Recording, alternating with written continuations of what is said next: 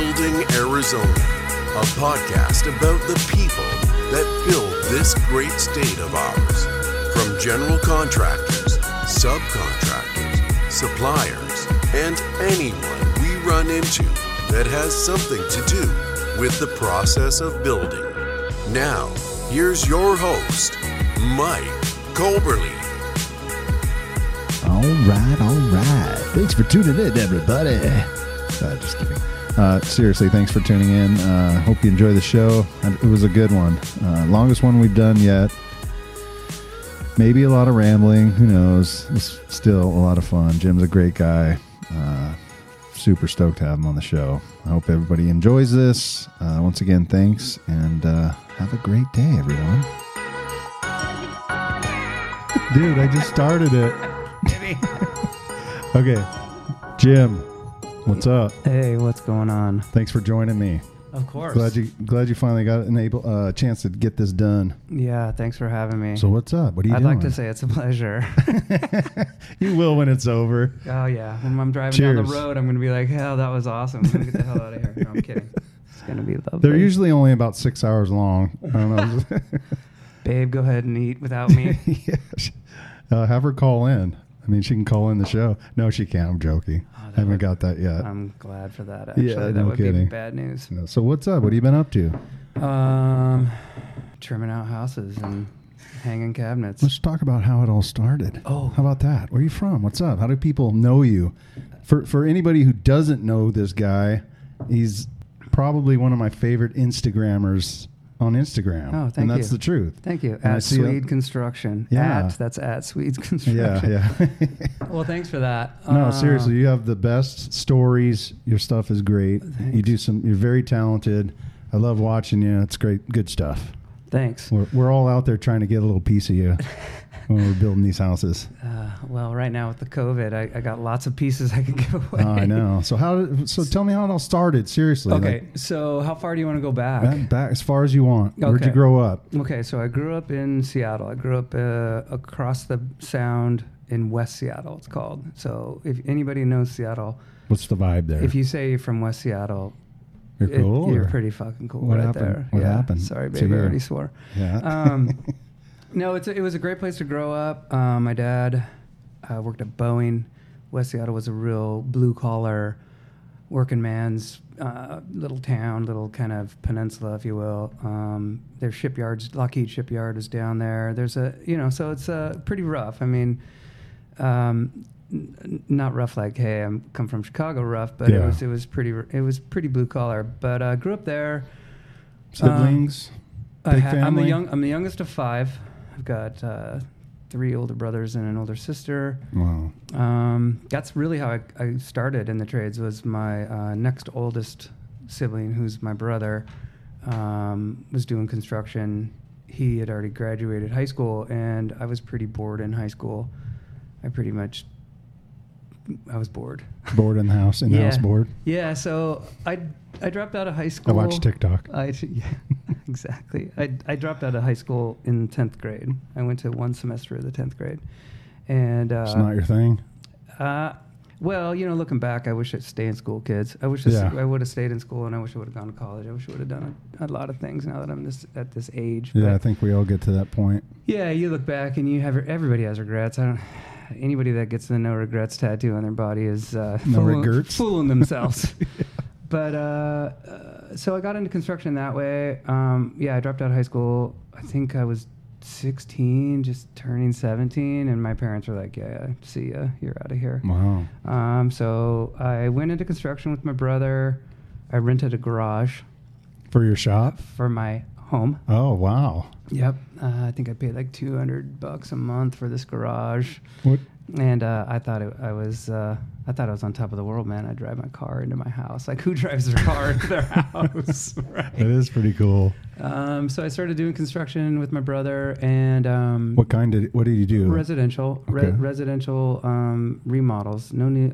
I didn't do any. I never have done like a new, from the dirt home ever. And I've actually never worked for a company that does from the dirt up. As an employee. Yeah. These were remodels, and it really surprising that this contractor let a bunch of teenage boys, have at it. Gave us keys to it's like an 18-foot flatbed truck and said, tear this house all the way down to the foundation. And we're like, okay, where's the closest store for beer? Let's get this done, Yeah.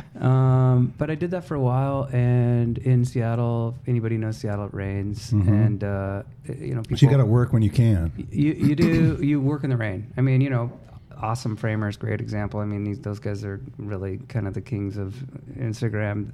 They get their rain gear on you, and you go to work, and so I did that for a little while, and then a buddy of mine said, "Hey, what do you think about getting out of the rain and doing commercial work?" And I'm like, "Yeah, let's do that." So I got hired on. Got hired on to a tenant improvement company that worked in downtown Seattle. Yeah, and started doing TIs and loved it. Learned how to do drywall. Learned how to do acoustical ceilings and framing and demo and metal studs, I'm sure. Metal studs. Yeah. And then I only worked for a couple. I'm a pretty loyal dude. I only worked for 2 contractors for quite a long time. Big span. Yeah, I guess 7 years is a big span. I don't know. When you're that young. Yeah, when you're 20. That's a lifetime. When you're early 20s. Yeah. Yeah, it's like, Jesus. So this company I was working for started to get slow. And so I would pick up, like anybody that hustled, like, I don't know if anybody hustles anymore. Like we used to hustle. Not like but us, yeah. I mean, we walked to school uphill both ways, all that BS. In the snow, yeah. I mean, obviously we didn't have it that bad, but, we did, it felt like there was this sense of, work. Like you would work. Like you got to pay your bills, you go to work, right? So, and if you want things, you got to work. That's right. Yeah. And we wanted things. That's right. Not big things, just things. I didn't need to be Bill Gates. I mean, I just wanted to have a nice car, a place to live, some decent clothes, food, new set of drums because I was a drummer. What? Yeah. We'll get to that. Yeah, I was drummer in a rock band. You ever hear of a band called Nirvana? Yes. No, never heard of them. I wasn't in that band. But they got slow, and so I went and got my contractor's license. This was 1991, and my wife at the time got pregnant, and or I got her pregnant, I guess. I guess I don't know if they can get pregnant on their own. I don't think so. But anyways, I got her pregnant. Yeah, she needed somebody. Yeah, maybe it wasn't yours. Well, if you see my son, it's hard to deny. But okay, good. But she got pregnant. Work was slow, and I went and got my contractor's license, but was still happy to work for the company. Well, they found out I got my contractor's license, and they fired me. Mm-hmm. Of course. It was like a week before Thanksgiving. A baby was due the coming May. I had like about $200. This is a sob story. I had $200. No, I like them. $200 in my savings account, my checking account. I don't even think I have a savings account. Nobody has a savings account back then. No. And I had $200, and I was like, all right, this kind of sucks. So I hustled up, and I got 2 drywall jobs. And from doing TI stuff? No, this was residential. Which okay. I'm not a big fan of. TI is easy. There's no lids. Yeah, that's true. It's just walls. Yeah. So I did these 2 jobs. Started my company. At the time, it was called JBL Construction. My initials. Yeah. And I was going to steal the JBL logo, the JBL speaker logo. I had it all set up. I was just going to flip the triangle upside down so I wouldn't, copy infringements. That's nice. But anyways, so got to work, and I think I made $6,000 that first month I worked for myself. Nice. And I just had this epiphany of like, you're an idiot. Why didn't you do this so many years ago? And so I've been working for myself since 92. Nice. That's a long time. It's almost 30 years. Yeah. Not to age us, but yeah. I have a 29-year-old son. So. That's pretty impressive to be in it that long on your own. Yeah, I mean, I definitely have. My dad instilled in me a really, really big work ethic. I'm a big put your head down and let all the other stuff come when it comes. Don't worry about the small things. Just get out there and work. Yeah. And to any millennials out there, if you just go out and get a job and work, it's surprising how easy life is after that. I say this all the time on this podcast that not everybody needs to go to college. No. I mean, we still need people in the trades. Yeah, I just did a story and kind of caught a lot of flack on my Instagram about people that run around with stickers. I saw that. Stickers and license plate rings of the colleges they went to. And my thought there, it got. I feel like a newscaster because what I said got so twisted around, but what I meant by that is like, should us in the trades have stickers of all the companies we worked for? Because that really is my college, right? Yeah. But I don't think you do. It's like, hey, that was a good time with you, community construction out of West Seattle. Like, I learned a lot from you. Thank you, But do I rock the banner? And no, you don't. But yeah, I think that kids, I have a millennial myself. I think that if they would get out and they would just put their head down and hustle. I don't know what happened, why there's no hustle anymore. I mean, you rarely see it in young people. You don't. I mean, it is rare. I don't know, man. I think not to go away from like the building Arizona. No. That's what we can do whatever we want. I really think it's the advent of the internet. Yeah, I agree. And maybe not the advent of the internet as much as the advent of social media, because like I can remember I have an 11-year-old daughter too, and I remember telling her like I didn't have a cell phone. So we didn't have these distractions. What? You didn't have a cell phone? Yeah. I'm like, yeah, kids. Like I have a cell phone. Yeah, I guess that is not talked about a lot, but it's a reality. I mean, life is different now. Everybody's doing YouTube and making money, and that's my point. Is these these influencers, if you will, that are making money at it. There's website you just go on. And you're like, how much is this guy making on YouTube? Streamers. And then they're like, oh my God, he's making $1 million. Like gamers, streamers, these guys that are making this unbelievable amounts of money. Well, my son got into that for a while. So did mine. He was really good at, I don't know, what's some game where you shoot people or something. Yeah. But so I think that with social media and with and just the internet, being able to say, JoJo Swahala, I think is her name. I don't even know if that's her name, but the chick that wears the bows on my kid was my girl was so into her for so long. I don't know. She was making like millions of dollars, and I think that people probably think, hey man, I'm as cool as that person. I think I can get on the internet and make my own money. But I think that's part of it. I saw an article, something about Pink, Pink, the artist. She had mentioned something about a 14-year-old girl. I guess she's a YouTube star. I forget her name, but she's on YouTube. And I Googled this girl's name. She said something about her parents, taking advantage of her youth. Run it. They run her stuff. Yeah. And they posted these pics or this video on her in a bikini, like her and her friend, and they're like 14 years old. And it's like, that's freaking pretty disturbing, man. Well, unfortunately, sex sells, and if it bleeds, it leads. At that age, right? at that age, and her parents are right there doing it. It is crazy. That's crazy fucking stuff. Scary. Anyways. Okay. Yeah.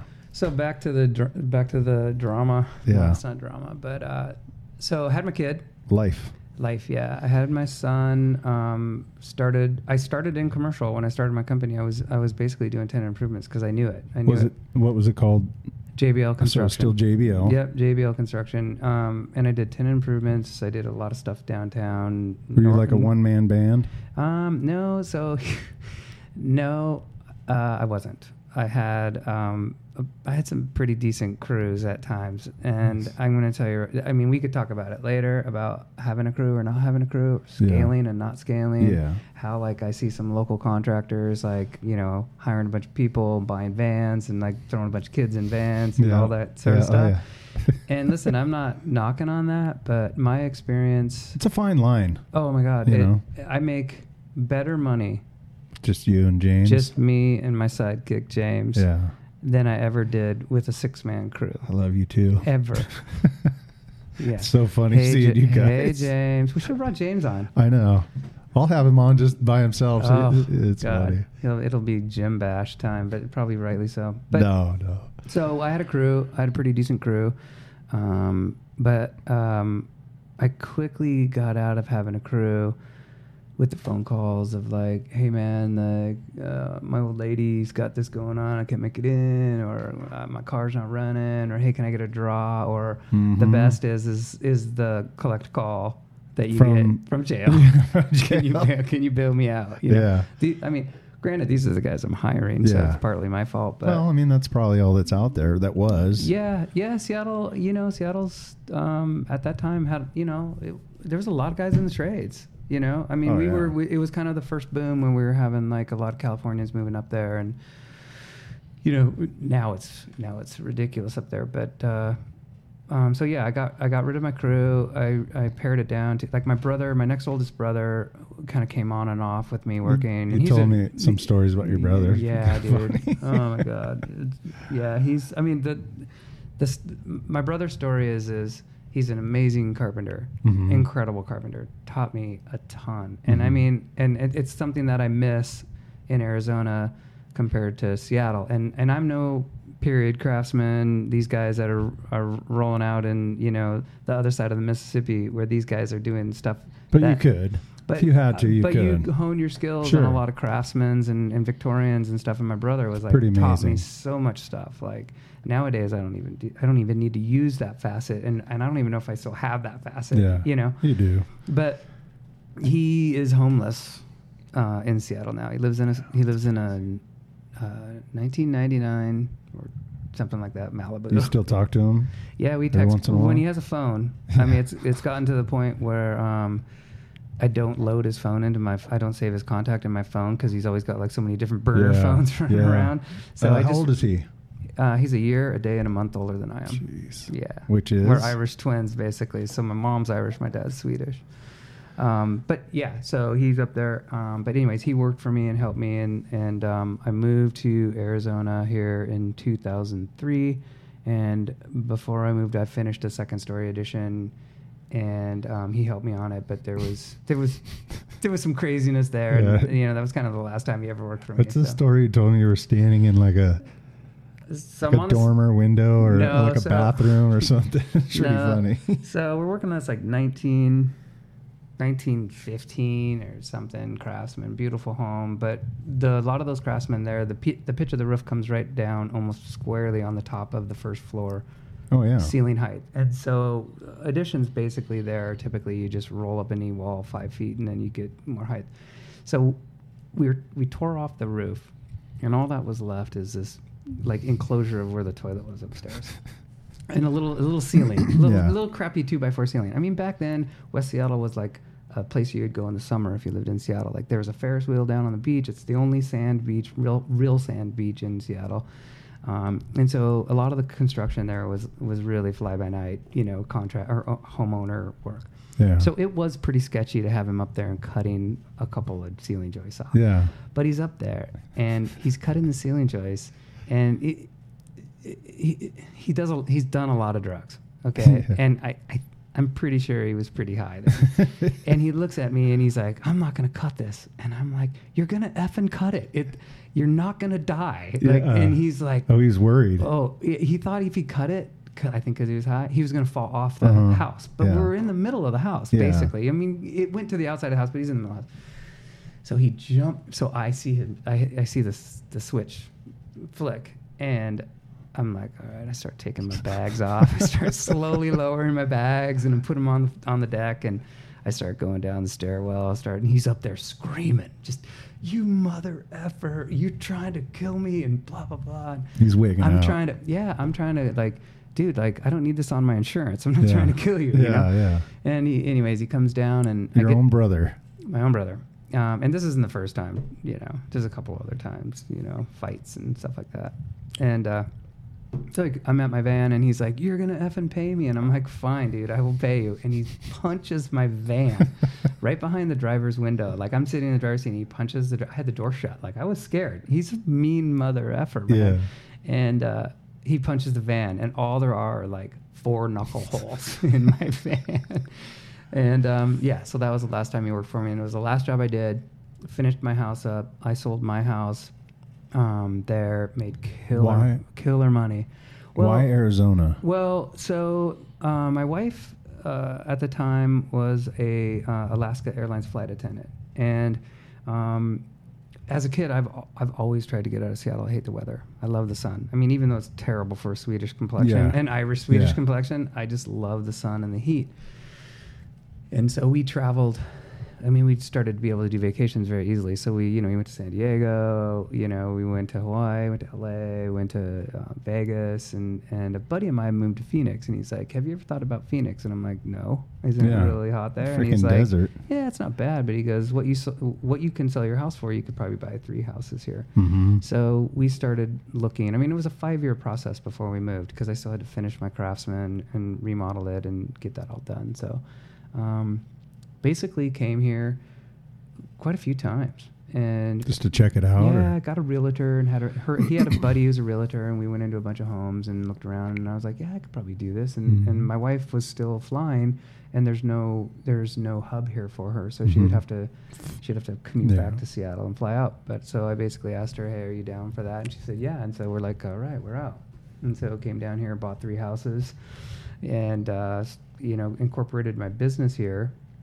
Did you change the name to Swede Construction? I did not at first. Is it still JBL? It's still JBL, just simply because of the ease of being able to incorporate the business here. And started working. Doing like... So at first I kind of effed off for a long time, almost about a year, because the money was so good from the house in Seattle. So I was kind of like, I actually went to work for a company called Joe Cocky Construction. I don't know if you ever heard of them. They're commercial. And I thought I wanted to get into commercial here and do commercial work here. And then I was like, I worked for them and for like a few months, like 6 months or something. And I was like, nah, it's kind of weird. It's not like I'm used to. And so I started, I got my company going, and I, through that realtor, I got a couple of jobs through the realtor, and then I happened to be in a Home Depot, and this kid walks up to me, and he's like, he's not a kid. I mean, everybody's a kid to me because I'm older, but I know. He's probably 20, he's probably 23 or whatever, and he's like, hey man, do you do tile? And I'm like, well, I've watched a few videos. And he's like, no, really, do you? And I'm like, yeah. And so he drove me over to his house, and he's like, hey, this is my house, my house I'm building for myself. Would you help me do this? And so I helped him do it. At Home Depot. I met him at Home Depot. And I'd helped him do his snail shower. And I'm like, at the time, I didn't realize that I should have told him, dude, you're going to be so cold because those snail showers are not warm. Yeah. And we became fast friends, and it turned out he had a property development company with a guy named Justin Riggs, who is now the owner of Solid Cabinetry. Oh, your buddies. Yeah. That's a long, dude. We don't have enough time for that. Yeah, we do. So, because you told me some of the story about that. Oh, okay. Just brief when we first met. Yeah. So, anyways, they were doing little spec homes, little 1,400 square foot spec homes, 8 at a time. And he said, hey, you interested in taking any of this stuff on? And I said, yeah, I'll do your tile, I'll do your trim package, and I'll do your cabinets. And he's like, cool. Oh, you gonna sneeze? Yeah. Oh, shit. I almost had it.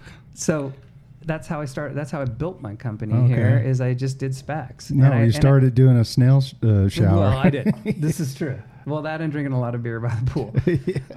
But yeah, I did. God, I couldn't tell you how many houses I did for him. And then the owner, his partner Justin, came to the job site, and I did a remodel for him. I did some cabinet installs too. So I basically was kind of GCing. I don't even know if I'd call that GCing. I mean, a remodel GC, if you will. I was doing that for quite a while, and then 2008 hit. Yeah, my favorite. Yeah. We all have great stories around this time. Oh my God, it came so fast here. I mean, it was literally a good buddy of mine. I was doing, $100,000+ kitchen packages in Fire Rock Country Club up there in Fountain Hills, and it was just, I was like, what do you got coming up next? Nothing. I'm like, oh shit. So the other owner of this development, they were still doing some developments.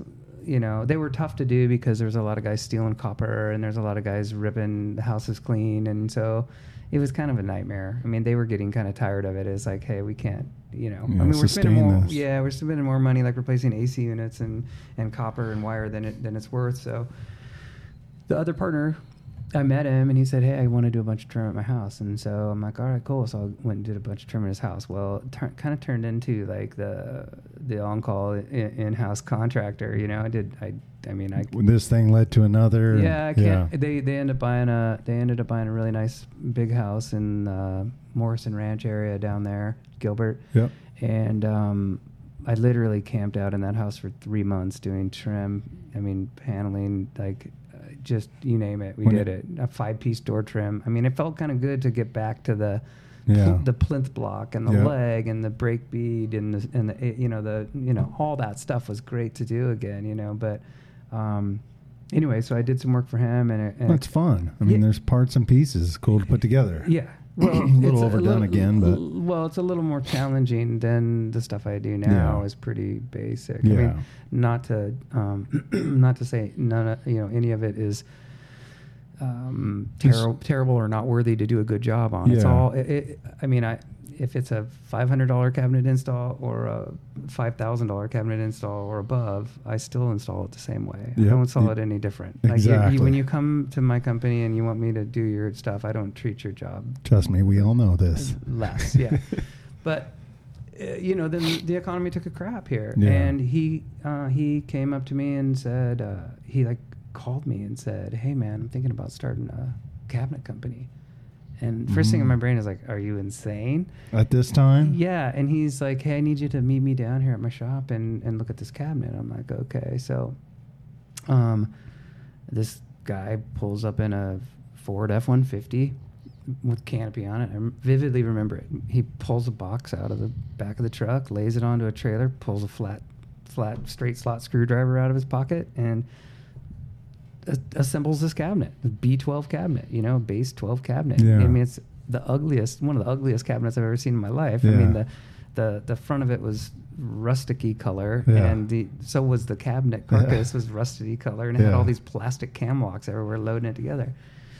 And he asked me, he goes, "What do you think?" And I'm like, wait, in my brain, I'm like thinking, those little spec houses you're doing, this would be great, And I said, yeah, you could probably make a go of this, and how much you paying for this? And he told me what he was paying for it. I mean, it was less than $20, I think, or something. Really? And I was like, yeah, that'd be great. And then I went home. I was still working. I just wasn't working quite as much. They just need for you to look at it. He just wanted me to look at it and kind of just give me his opinion. I mean, I suppose he trusted my opinion. Sure. On it. I mean, and if you look at Solid Cabinetry today, that was a pretty good opinion. And these guys are multi-million-dollar company now. Yeah. But then I went off, and a couple weeks later he called me, and I think the conversation went something like, "Hey, how much money is it going to take to get you to come work for me and start this cabinet company?" And anything. At that time it was bad, and so I told him what I needed. It was good money. It would pay my bills and keep a roof over my family at the time's head, and so I said, yeah, I'll take it. And so that was my start at working at Solid Cabinetry. And even at the time, it wasn't even called Solid Cabinetry. It was called Riggs Wholesalers or something like that. I didn't know that. Remember. Yeah. So Interesting. I did everything. Yeah. I did everything for that company. Like, I was the warehouse guy. I helped assemble the cabinets. I helped deliver the cabinets. I helped try and find dealers. And this is all a product from China. And where were they located at that time? Broadway and Country Club. They were in a warehouse area in the back. They weren't like a storefront. Okay. Not where they're at now. No, I think in that company I was in 1, 2, 3 different warehouses over the span of off and on working for them for about 10 years off and on. I think cabinet companies, that's a tough business, especially like that. It's a tough business because what I feel in the trades are, it doesn't matter how crappy the wall is framed. You're not going to go to the framer and bitch at the framer. Yeah. It doesn't matter how crappy the drywall is. You're not going to go to the drywall and really complain. But when you're installing the cabinets, if it's even slightly crappy, they're up in your grill. Yeah. Right? Yeah. So beyond the owning a cabinet company side, at being a cabinet installer, it's funny how the buck stops at a cabinet guy. Well, I feel so. I run houses, I run jobs. I know what it takes to get a house ready for an installer, with having outlets, double checking outlets in the right way, or making sure they're in the right spot so you're not moving outlets, cutting holes. It's very important to have those layouts at an early stage so you can prepare for when you show up. Yeah.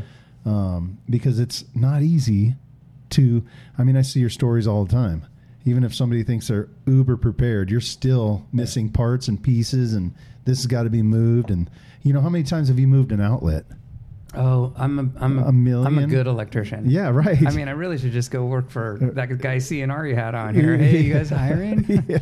I've moved. Matter of fact, just so you know, they are. Crazy. Yeah, I've moved a lot of outlets. I've made things work. I've done a lot of things that I'm not licensed to do. Like I've extended. You can't say that. I've extended gas lines. I mean, I've done all sorts of things to get the job done. But, you know, I probably wouldn't move an outlet, and I probably would not move a gas line or a water line or anything like that if I was not a piece worker. If I was working hourly for somebody, I would probably just throw my hands up and go somewhere else and work somewhere else. But I haven't worked hourly for anybody. Because you just want to get it done so you can get paid. Yeah, so I try to explain that to a lot of contractors here, and I got a real great little niche of contractors I work for, and cabinet guys and dealers and people like that, and designers. But I try and explain that to a lot of folks that I don't work for a lot. I try and tell them, like, I don't know if you understand, but if I don't put a box on the wall in the next 15 minutes, I'm not making any money. Yeah. You know, I'm not making any money at all. That's why Zero money. That's why it's always nervous. It makes me nervous when we supply cabinets. And if we have you come do them, or anybody, I don't want it to fail. Like, I want everything to be there. And, you know, things happen. You're a very rare bird because a lot of people just throw spaghetti on the wall and they hope it sticks. God, and if it doesn't stick, they don't care. No, because I don't want my name behind that job. Yeah, good for you. No, it's good for you, though. Nuts. I take it too personal, really. Yeah. I've been told that quite a bit. Well, I do too. I take it so personally that, you know, my business is just me and another guy. And James. James. At Larson Contracting. Yeah, that's pretty funny. Yeah, he's a good dude. He's like a kid. He's like my kid. Yeah. He's, you know, I love him to death, but I also am very annoyed at him at times. But that's, you know, that's part of the deal. But yeah, I mean, I think if I could be that guy that really kind of didn't take it so personally, I'd probably be a lot bigger company. Would you ever change things around and be like a superintendent ever? Or would that just be something that would drive you nuts? Because I love it. I mean, there was a moment in time here where I hate titles. Like, that's why the title on my business card is doer. Because all I do is do, right? Well, no, but so superintendent, like some people think being called a superintendent's like not as good as being called a PM or being a construction manager. I mean, that's just the name I hear, so that's why I brought up superintendent. So I did work for a local company that I won't name. Yeah. I did work for a local company as their PM/super/ whatever. I mean, all I can say is I'm the worst employee. Why?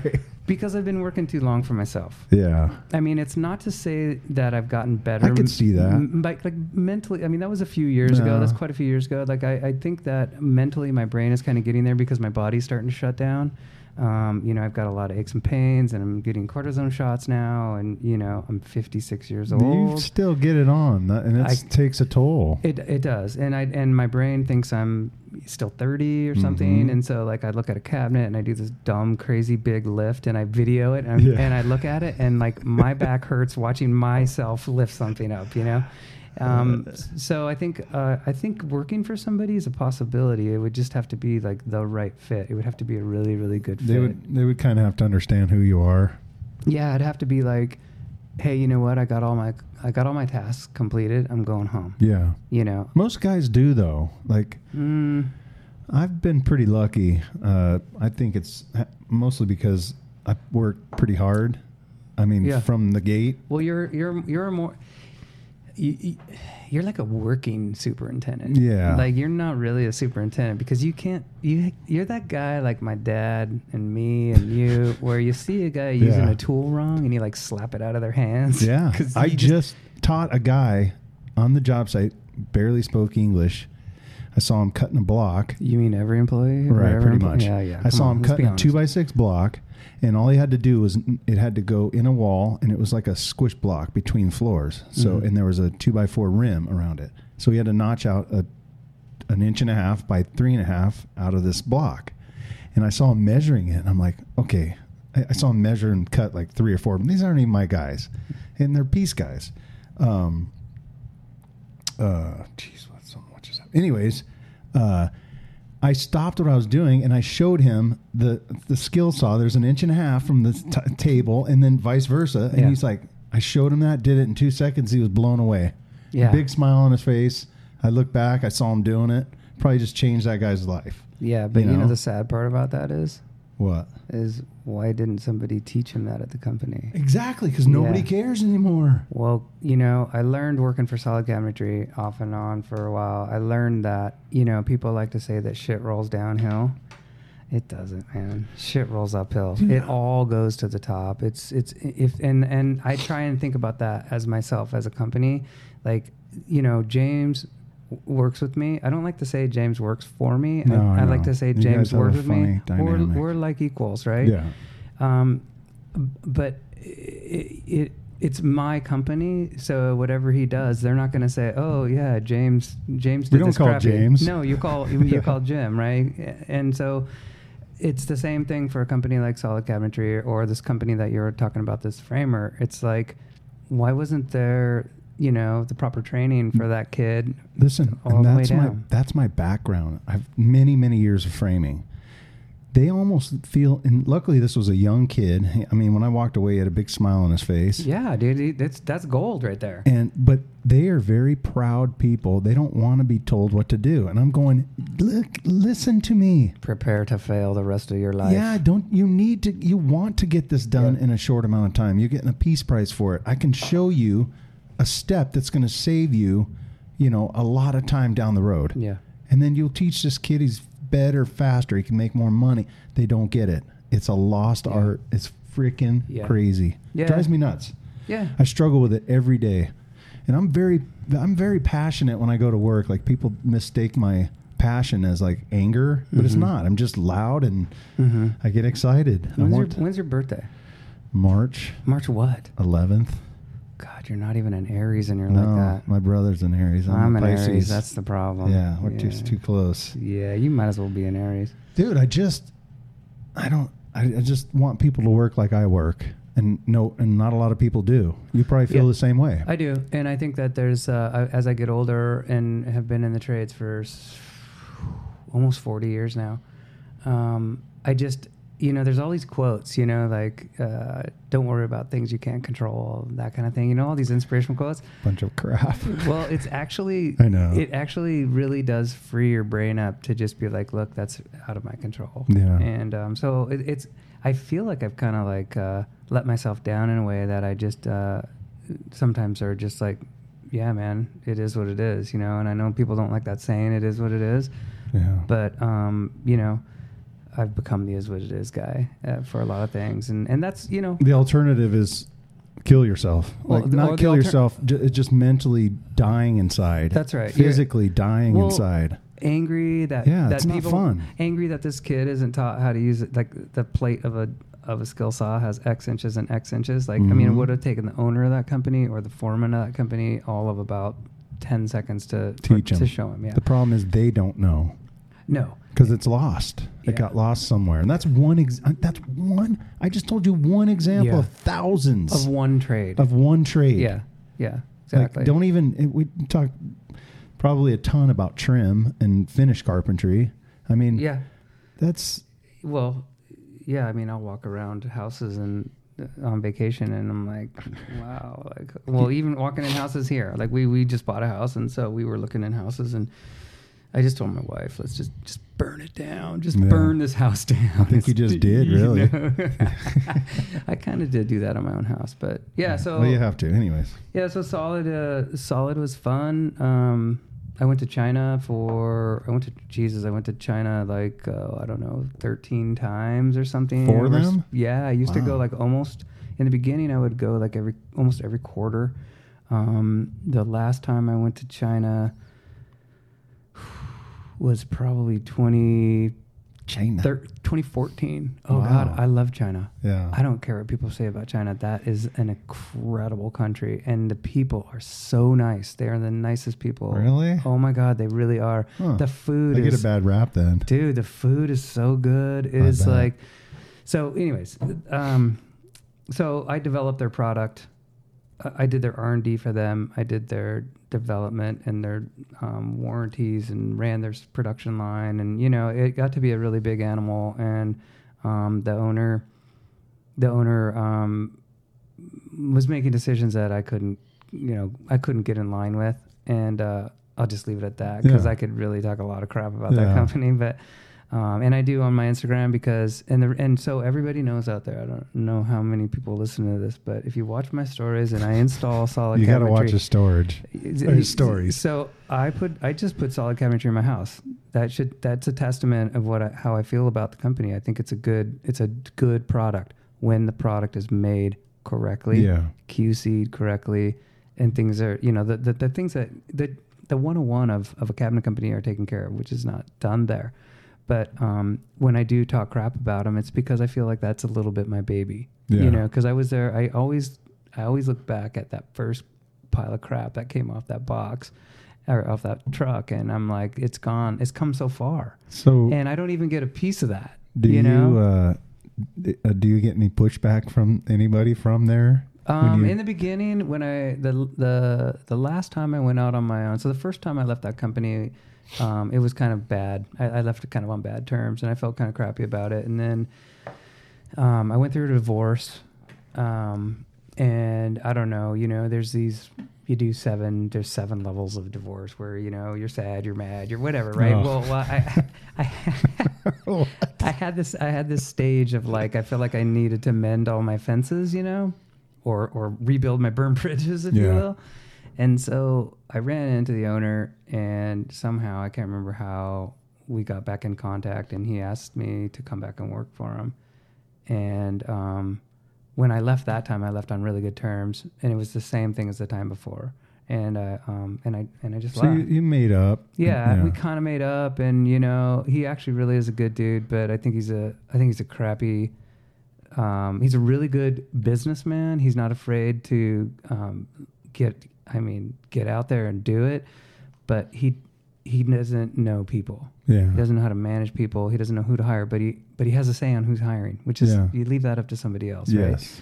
So when I left, I left, did my 2 weeks, I left, went out and was installing cabinets, and of course I'm going to install a bunch of solid cabinetry because they've literally hoarded themselves out in this valley. Everybody has solid. We used them. I think it's kind of getting to be backlash now because I hate going down there for parts. Yeah, it's such a drag. It's a train wreck. It's just like you just burn it all down. Yeah, I'm like, well, I don't know about that, but it just sucks picking up parts and pieces. Yeah, it's not a well-oiled machine, but.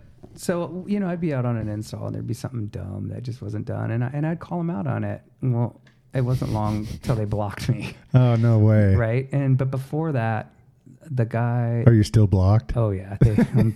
Dude, I just go on my burner account and see what they're doing. They have no idea. But they sent one of their salespeople out to meet me on the job site and says, hey, can you take this post down? And I'm like, no. Yeah. And so that was really kind of the last straw before they blocked me. So interesting. Yeah. So, but anyways, I was there, and then I went out. You just have a lot. There's a little personal attachment to that place. It is. Yeah. There is. When when you're seeing them failing, it's just like kind of irritates you. But which is funny because I should just be like, yeah, fail. Fuck it. Yeah. Yeah. I don't care if you fail. F it. Yeah. Yes. Sorry, Laurel. Yeah. It's part of me should just be like, I don't care. But that's just not in my nature. Yeah. I might dislike the guy. I don't really dislike him. I just don't want to work for him. But I do want everybody to succeed. Everybody should have that, have success. I think people misread you. Oh, why? I don't know. Tell me. I'm just going to drink some wine. You tell me. No, I don't know why. Because they probably get pissed because you say what's on your mind. Yeah. You'll look somebody right in their face, in person, and tell them how you feel. Yeah, I have no filter. Because it has merit. Well, I have no filter. Yeah, well, I don't feel good, like, though. I don't either. I'm not in the business to have a filter. My wife, probably your wife, they're all in the business to having a filter and being able to be like, say whatever the saying is. We don't need to. No, you don't. I've been told though I need to. I can't say some of the things I say. I've lived my life. There's multiple times where people are trying to pull me back, and I work. Since about 2014, I've been working for somebody. Yeah. Other than that, I worked for myself or I ran a company. I didn't really. It's just different. Like you don't think about that. So I get pulled back every once in a while. Like, hey, That's because someone's soft. Someone on the other end is soft, and by soft, I don't mean any like disrespect and soft. It's just like they've never had somebody talk to them that way. Matter of factly and just with more knowledge, probably. And what's funny is when they walk away, they're thinking about it.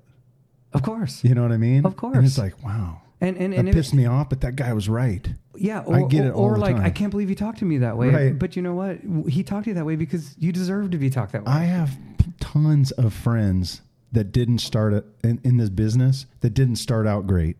Like we got into it on the job site because they don't want me riding them. Yeah. And then now I've known them for 20 years. Yeah. Because of what I said to them. Yeah. So most of the time it doesn't backfire on me, but yeah. Well, James is how do I say this? James is like he's a pretty emotional kid. Yeah. Like, how old is James? Well, he's not even a kid. He's 35 years old, I think. Yeah, I swear to God, he's 35. James, I think you're 35. But he... How'd you guys meet? How long have you known him? Okay, so... Let's go into that. Interesting. Yeah. I hired him with another guy at Solid Cabinetry. We hired him as our warehouse manager. And so he ran the back warehouse for us and was a go-getter. I didn't know that. Yeah, he was a go-getter, and he learned cabinetry that way. He learned nomenclature of cabinetry and what's what and how it goes together in a way. And again, the owner of the company, and actually this is the first time I left, the owner of the company hired a friend, and they demoted James, and James took it personally and left. Well, he should. Yeah, and I left shortly after that. And so he was working for a buddy of mine's company, and I called him up. I'm like, hey, dude, you wanna go sling cabinets? You love Tetris. Let's go, And he worked. That's when he worked for me the first time. But he's definitely one of those kids that he says tough love. He's like, yeah, you give me tough love. And, when I first met you guys, you were doing that small job. Oh, the REI studio. Yeah, that was fun. It was. But you guys, and it's just the first time I met you guys. Knew about you, heard about you. He would be talking to me, and you just look at him and go, "Hey, get back to work." It's like, yeah. I'm going, "Oh my God, that's weird." No, it's not weird. It's like we're working picework. I want to go home as much as you want to go home. know. So get to work. It's just funny because you're like, you didn't give a shit. Just fucking. I just thought it was funny. Yeah. Here he is trying to tell me a story. Yeah. And then he would start talking to me. I'd be all, okay, dude, see you later. Well, I think that's part of the reason why, folks probably, if they hired me, would probably let me go pretty quickly I take things like you. Like I take things very personally. I battle it all the time. Yeah, I just want it to be the best it can be, even if this is a pile of shit and I got to, I struggle with that all the time. I gotta polish it, I gotta put some lacquer on it. I'm make a people it pleaser. Yeah, like I really don't want. I don't want people to think I'm failing, and in their minds, they're not. Yeah, I mean, you and I mean, we're very sought after in these times. No, it's true. Maybe. No, it's true. Dude, it's true. Yeah. Trust me. But when at least me. I always feel like, oh my God, they're probably thinking I'm sucking. Dang it. But they're like, in their minds, they're, oh no, he's doing great. No, you're doing fine. But I just beat myself up all the time. I don't know why. Yeah, I think that's tough to be an employee when you're a person, when you have that kind of personality. It's a battle. We're all daddy's boys, right? I mean, we all are taught by our parents, and when we do, we literally are our parents. Yeah. I mean, my dad was good dad, but he's he had me when he was 45 years old. I'm the youngest of 5. It was kind of like, yeah, dude, man, I love you, but I haven't got a lot of time for you, And I've already did all this kid stuff. Right. And he's not to say that I didn't have a great childhood, man. My dad was amazing. But he taught me things, it was, if you fell, so get up and walk it off. Yeah. It wasn't, I didn't get a participation trophy, dude. If none you of us didn't did do back very then, well, yeah. you just flat out didn't get a trophy. Yeah, you know like, what I mean? And you're not worse for it, I just don't feel like you're worse for it. But, so anyways, that's how I met James. James, great dude. Solid. I didn't know that. Yeah. So just thought you saw him at Home Depot or something. No. That's where I thought the story was going. No. He's come and gone twice with me too. Wow. He came and worked with me for a while, and I taught him everything I knew, and he teaches me things at times, and we go back and forth. I mean, with the advent of Instagram and following, I follow, I do want to talk about that too. Yeah, all I follow is other tradespeople and designers and kitchen people, and I learn a lot. I mean, JCH is out there, and Tomo's out there. I mean, there's just so many guys out there that Frank and Carpenter 1-3, and there's just so many. I've followed a lot that you've brought up. I noticed you're following. It's pretty awesome. Yeah, I mean, there's just so much information out there. A lot of it, some of it I know, and a lot of it I don't know, and some Amazing of it's people. some of it's not applicable to what I do, and some is. But James worked for me for a long time, and then we kind of had a little fallout, and we kind of split ways for a few years, and it was actually the few years. You have a fallout with somebody? Yeah. That's fucking weird. Yeah, it's rare. Wait, how many marriages am I in? No. Yeah. But when I went to Solid, the last time is when he stopped working with me. I was like, okay, something's going on in my universe. Like, it's not working with him. It's not working with my wife at the time. So, I need to get myself right, and then we'll see where it goes from there. So basically, after I left Solid for the very last time, I text him. Oh wait, sorry. He was selling cars at a Toyota dealership. James? James was. Nice. I mean, he's a hustler, dude. He'll work. Yeah. I mean, he'll do whatever it takes to work. There's no shame there. And I came in, and he's like, "What are you doing?" And I'm like, "I'm looking for a van." And I was still working at Solid. Oh, nice. I mean, it doesn't matter now, but I was still working at Solid. So I've always got a B plan in my life forever, and I've taught that to my kid, is always have a B plan. Yeah. So my B plan was like, I was just going to quit and go back to construction. So I was looking for a van. He didn't have anything. And I don't know, a month later, I texted him a picture of a van in my driveway. And, we hadn't talked for a long time. I mean, we literally hadn't talked for 2.5 years maybe. And I go, shit's getting serious. And he's like, what's up? And I'm like, I love it. You want to get the show back on the road? Together? Yeah, exactly. And he's like, well, I don't know what's it going to be like, and so stop crying, James. Yeah, exactly. Yeah, I could say something, but I get in trouble with my wife. But so he said, let's do it. She's going to actually listen to this? Oh yeah, she will. Please tell her to subscribe. Yeah. Just kidding. Blocker. Laurel Rivers Blocker. Just blocker. But yeah, so he came back to work, and it's been pretty good. I mean, there's always hiccups. I mean, people out there, I mean, he's not... Everyday thing. Yeah, he's not my employee. Like, I don't consider him my employee. Yeah. I consider him my equal. I consider him a partner. We all see it, yeah. Yeah, and I think that we all go through bad times. I do. He does. I mean, you guys have a good time at work. And I know there's some bad times, which aren't on camera, but it's a pretty... awesome thing to see. I try and be as honest as I can on Instagram. I'm not the guy that shoots my scribes from far away. No. Listen. Or uses my Festool because that makes me the better carpenter for some reason. But I'm not that guy. No, I know. We know that. Yeah. So this is what I wanted to get into, is how did you get into Instagramming? Oh, that's interesting. So I mean, I know it's probably something that developed with it, but listen, if anybody is listening to this, you got to follow this guy. He's funny. It's one thing I actually look forward to seeing when I see my stories come up. Well, thank you. It's just with him and James, it's the freaking funniest thing. Yeah, and all the things that you do, the way you create. Yeah, it's fucking hilarious. Well, James and I both have had this motto that if it's not fun anymore, we're not going to do it. And that would be a shitty day. Yeah, it would. And we have those days, as you know. Yeah. We have those days. There's that damn desert lot business on Boxwell. What? Oh, what? That solid cabinetry install up in Desert Mountain. Oh yeah. That job will just not go away. That's a burn it down. Just burn it all down. Yeah.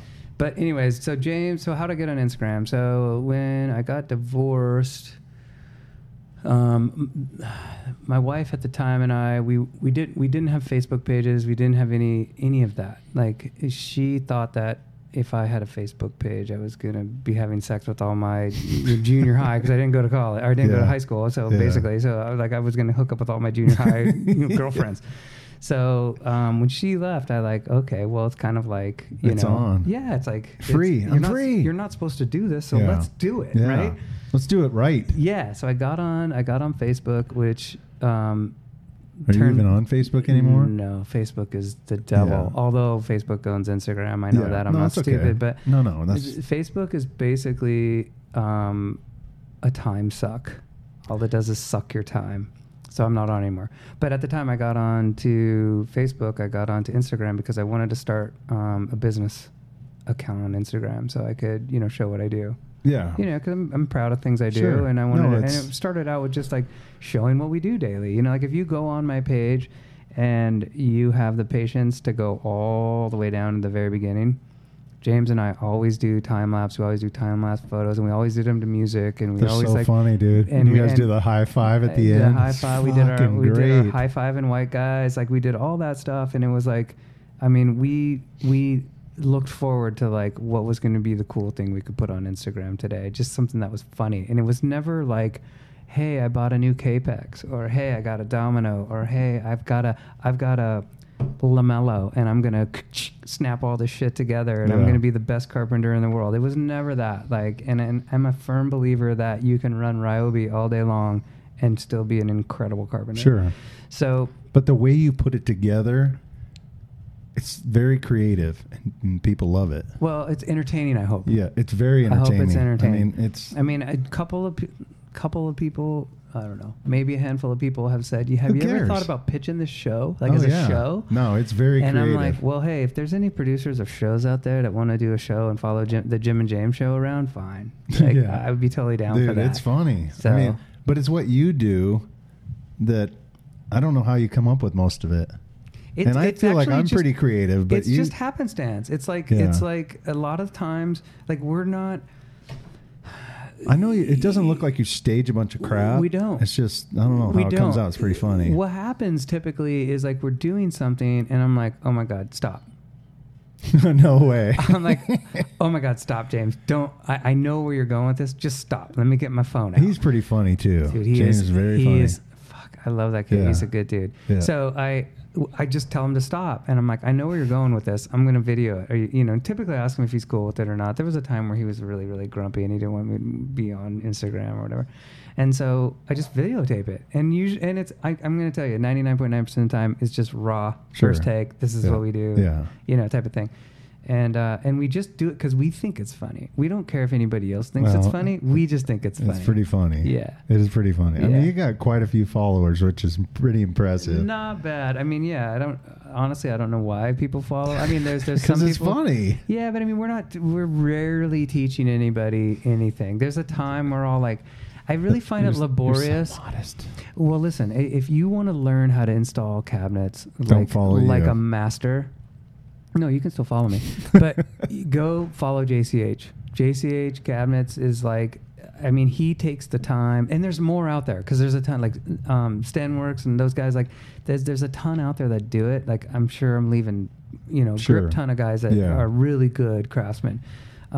They love to take the time to show you how to do it. I'm like, pound sand, man. I want this shit in. I want to be paid, you know?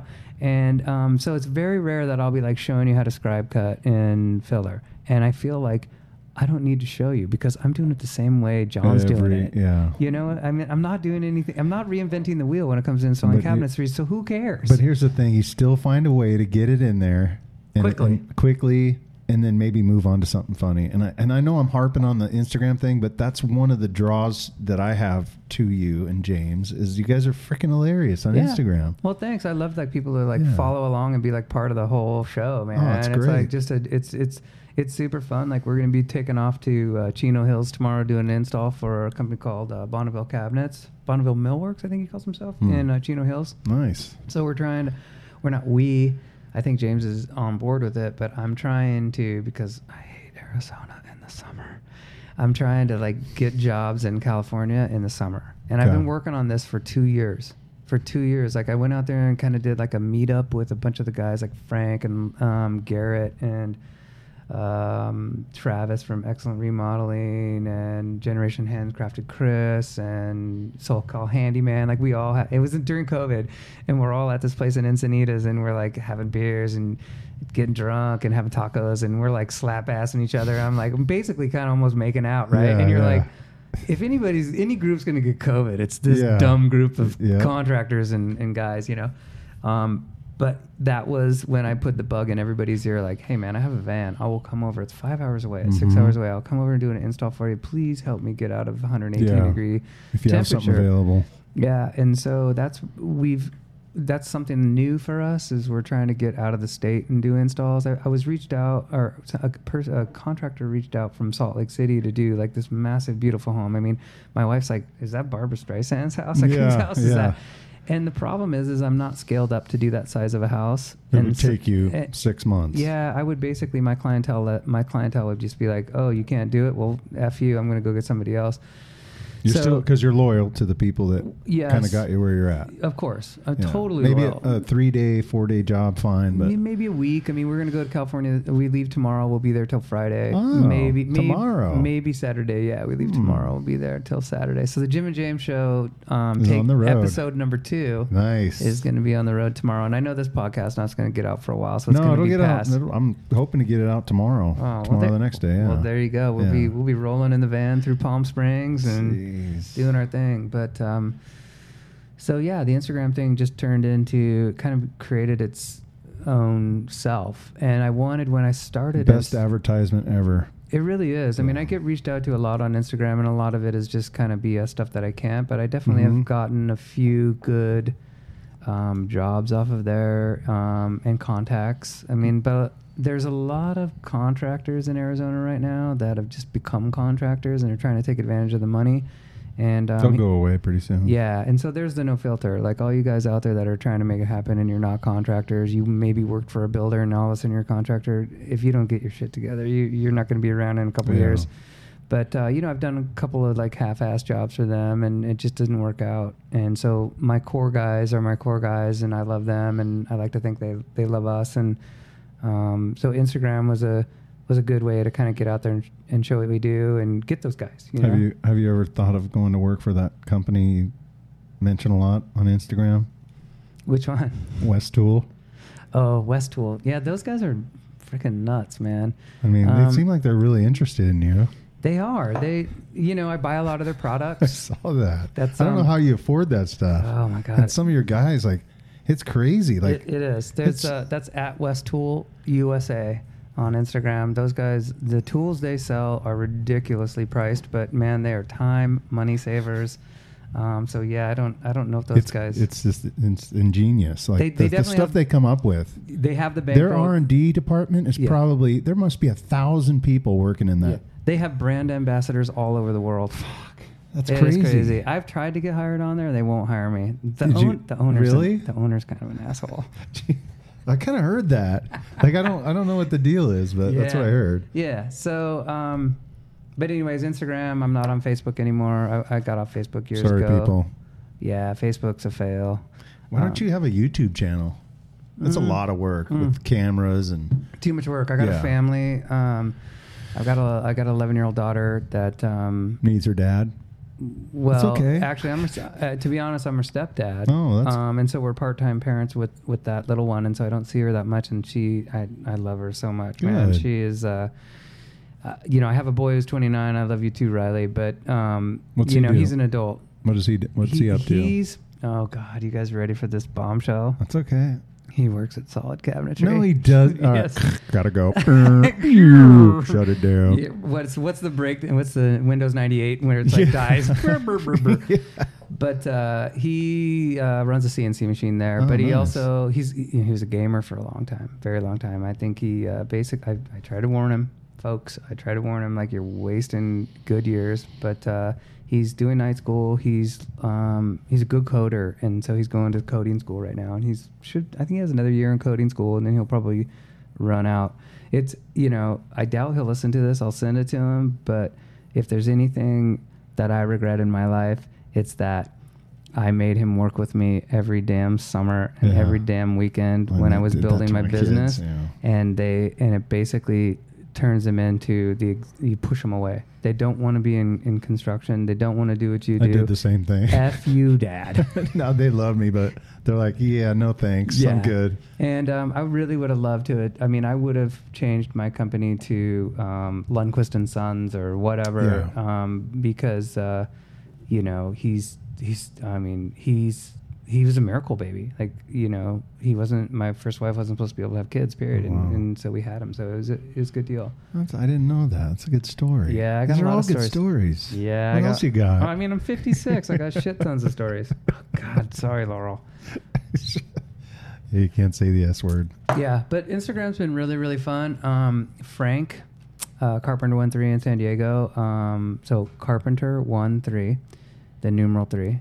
If you want to follow a guy that is ridiculously smart, follow him. But we converse probably not daily, but quite a bit. And he's like, I'm like, dude, he's got like 20,000 plus followers, and I'm like, how do you deal with this crap? Like I've got like 4,000, I think. You got maybe over 4,000, and I'm like, I get a lot of instant messages and that kind of thing, but. I'm like, how do you do it? He goes, that sucks. And he goes, you know what? It's still fun, Jim. And I'm like, you know what? That's my motto. I really, I got tattoos. I really need to tattoo that when it's not fun. Kick me off the ladder, I'm looking him up while you're talking. Oh, Carpenter13. He's over 20. Carpenter13, Frank. Yeah. Nice. Follow. How many followers do you have? He has 25,800. Yeah. He's a beast. Damn. And he's the tallest Mexican man I've ever met in my life. He's like 6'3". He's a monster. But that's funny. But yeah, so they're not that tall. Can you say that? No, you can't say that. Oh, sorry. I'll edit that out. Edit that out. Yeah, okay. That's not good. Oh shit, my wife is texting me. Hey, turn that off. We're on a show. Oh wait, she wants to know if I'm okay with pot stickers for dinner. Yes, I am, babe. I love pot stickers. Yeah. I got the best. I mean, I was joking with you and your wife out there that if you're ever divorced, like all you divorced folks, you know what I'm talking about. You have your first. Well, we're not actually married. Well, it doesn't matter. You're married. If you're living together, you're married. Yeah. But it feels like you have your first marriage, and mine was 22 years and got a beautiful son out of it. But it really, for a lot of people, it's a practice wife. Yeah, you said that earlier. I was like, what? That makes sense. As well as it's a practice husband for them as well. But, when you are smart from a long marriage, when you do go into that second marriage, typically, not in your case, but typically you are really, really, really smart. And I'm super... You want to call your wife on speakerphone and talk to her about the pot stickers? No. And we can record it? No. She's great. Like I couldn't. I never knew there was somebody that could love somebody so much as her. Good. So anyways, that's the sappy part of the. That's okay. That's what we're talking about. This is great. This is why we do this. So people they're going to listen to this and get to know you. Yeah, it's kind of all out there. Not only that, but it'll always be online. Yeah, that's scary. Yeah, so it's a little bit scary. You can die in a fiery car crash on the way home, and boom, there you are. Well, considering I probably will never kind of fully retire, considering I'm really kind of getting into my golden years of contracting and construction, it's probably not a big deal that it's out there. Yeah, it's good. Yeah, it's going to be good. And next time, I am going to get another setup, so we'll do part 2, and we'll have James in here. I really think you should bring James in on his own. I will. Yeah. He's a good, he's people say it's hard to find good employees, and he's, everybody has drama with unless they're hiring me. Yeah, it's true. Yeah. I mean, come on. But everybody has their drama with employees. Yeah. Everybody has their drama, and he has his drama. Trust me, there's a lot of drama with me. Yeah. Sorry. Well, I think when you get this age and you're in No, I like James. He's funny. Yeah. I follow him too, and he's funny. He's funny as shit. He's a good follow because he doesn't post a lot, but what he does post is gold. Yeah, and people tag him. He's like, "Oh, hey." Yeah. Yeah, he's good. I love when you like you'll quickly flash one of the builders or a super or whatever, like walking through the job, and they're like, "Don't put me on camera." Yeah. It's kind of funny. Well, we do bust a lot of supers and PMs. We bust them up a lot because there's a couple of sayings we say, like, that supers have, and I get that it's kind of like it's like a form, or it's like a, I don't know, what is it? What is it? It's not a motto. It's not a... Well, what is it? Tell me what it is. So, when you're on a job site, you got anybody in construction will relate to this. You're on a job site, and the super comes to the job. And the first thing they do that like feels like somebody is running like a planer up my back is, how are we doing? I've never said that in my life. You haven't. You are probably one of the only. I've never said that in my life. There's a couple of guys out there that don't do that, but they're like, how are we doing? And I'm like, what? There's no we here, bro. Yeah. It's like you individually, and it's we is James and I. Yeah. And James and I are doing really great. Next time I see you, how are you guys doing? No, I've never said that in my life. So I will say that. So that's the one thing. And then the other thing is, a lot of guys will come in and they'll be like, okay, I'm heading off to the next one, off to the next one. It's like, okay, yeah, you probably got multiple jobs, but it's like, maybe you don't. Maybe the next one's Starbucks. I don't know. Do you know what I say? This is what I say every time. All right, I'll be right back. That's brilliant. I say, hey, I got to run, but I'll be back. That's brilliant. Because I know as soon as I freaking leave, everybody leaves. Yeah, lots of framers do that. And usually I come, well, that's where I learned it. Yeah. So usually I'm not back because there's so much going on. But quite a bit of times I'll be back. Like I go back to jobs 2 or 3 times a day. Yeah. See, I can't be a PM. I can't be a super. Oh, dude. Because I just want to go to the job. I want to do the job and I want to leave the job. I don't want to see the job the rest of the day. But I'll tell you, I fucking love what I do. I really do. I love interacting with people. That's the reason why I wanted to start this podcast, is because I noticed, I was starting to meet people and have conversations that were 30, 40 minutes long. Yeah. And I'm like, I want to put all this down. I got a lot to say. And when you have that with me, I'm like, shut the hell up. I got to get to work. Yeah. That's not nice. That's just mean. But it's true. Shut up. Never bugging you. No, you don't. But, So what's up? When are you starting our job? When I tell you to? Talking about Rovi? Yeah. I haven't even approved the POs yet. You're doing it. Shut up. Yeah. If you don't, this thing's going in the freaking toilet. I think I am. No, I'm just kidding. No, I think I am. I actually, we're talking shop here, but I basically haven't approved the POs because I'm really nervous about manpower. Yeah. James is with me, but it's a good sized job. Like there's almost 3,000 square feet of TNG, 20 feet up in the air. Yeah. 14. Is it only 14? Yes. Jesus. I'm 6 foot tall. That felt like it was 20 feet.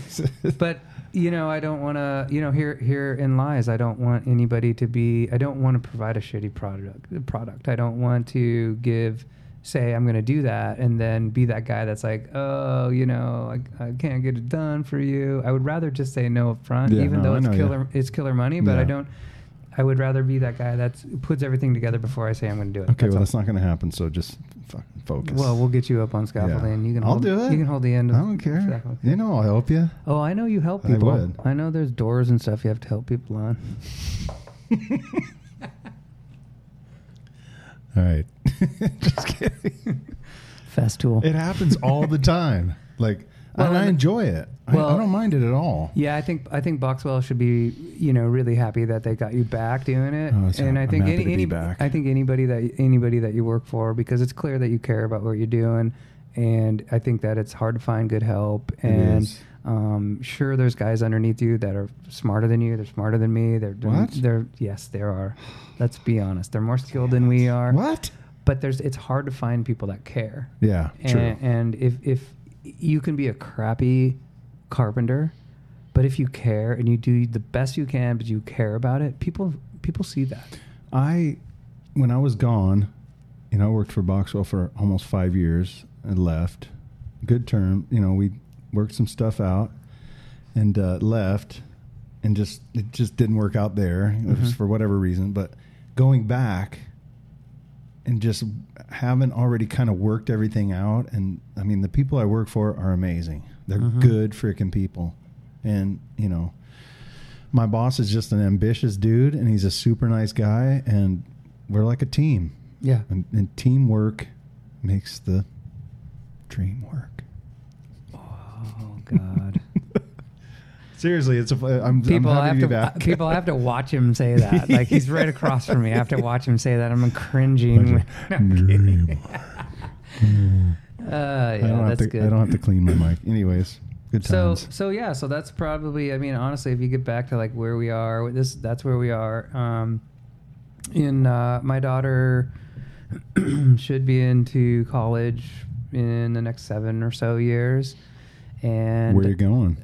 Hopefully San Luis Obispo. Retire? Fortis. You're listening, Fortis. Yeah. Yeah, I don't think I would retire. I mean, I don't think my dad never, ever retired. Just do jobs you can take. Yeah. Handle, yeah. I mean, physically, when you're in this trade, physically, you know, you can only physically go so long. But unless I mentally lose my noodle, I think that I can be helpful mentally, you know, with skills. Maybe you can mentor somebody that's coming up. God, you know, I don't know that I have like the personality, but in my brain, I kind of always fantasize about like being like a shop teacher, you know. But then I think about my shop teacher. Slightly creepy, but I like it. Well, you know, a shop teacher, like I remember. So the last shop I took was in 8th grade in middle school. Mr. Merritt.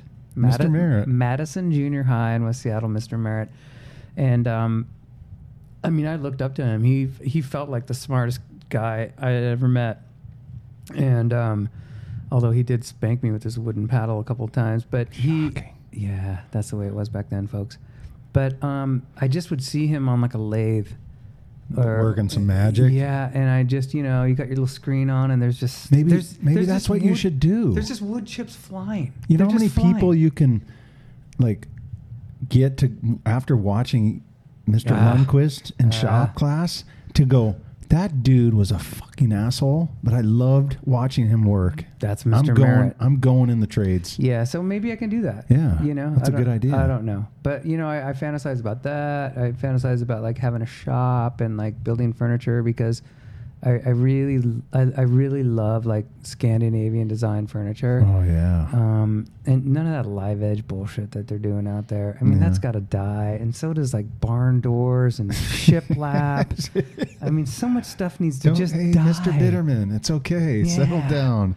We're here to have fun. I mean, let's be honest. The shiplap we're putting on is not shiplap. Yeah, no. I mean, I got to give it to the designers, the whole Magnolia Farms ladies, the fixer-uppers, because that's a shiplap, folks. Yeah. That is on the inside of a house. That's not, you don't put it on a hood in your kitchen. You know? Yeah, I know. It's everywhere. You know, it's a structural part of an interior of There's a house. There's a lot of shiplap in Arcadia. Oh my God. There's so much. Whoever makes shiplap has made, whoever decided to make it out of MDF. And what's that molding company? M&L or L&L? Oh, God. L&L Molding. That's you got Orpak, you got all the big boys. Well, L&L is where a lot of it people order that shit from. But yeah, that's. But yeah, I mean, I would love to have a shop, and I'd love to build. I would love to just make furniture. shiplap dies that, you know. I'd love to do that too. Trends come and go. I mean, you know, Arizona had a big, you know, Cantera, Flagstone, and what the heck was that? Travertine. We're just in a fad right now. We are. I mean, it's just trendy, and you know what? Honestly, that keeps the construction industry going. You know, the remodel side of it. You know, I mean, I tear out. As you do too. I mean, we tear out stuff that was a fad 20 years ago, and it's bizarre. And it's gone, and Naughty Alder gone. Yeah, but you know what's interesting is growing up in Seattle, and you know, it's not a gold rush city, but it was definitely a destination for, you know, people going up to Alaska.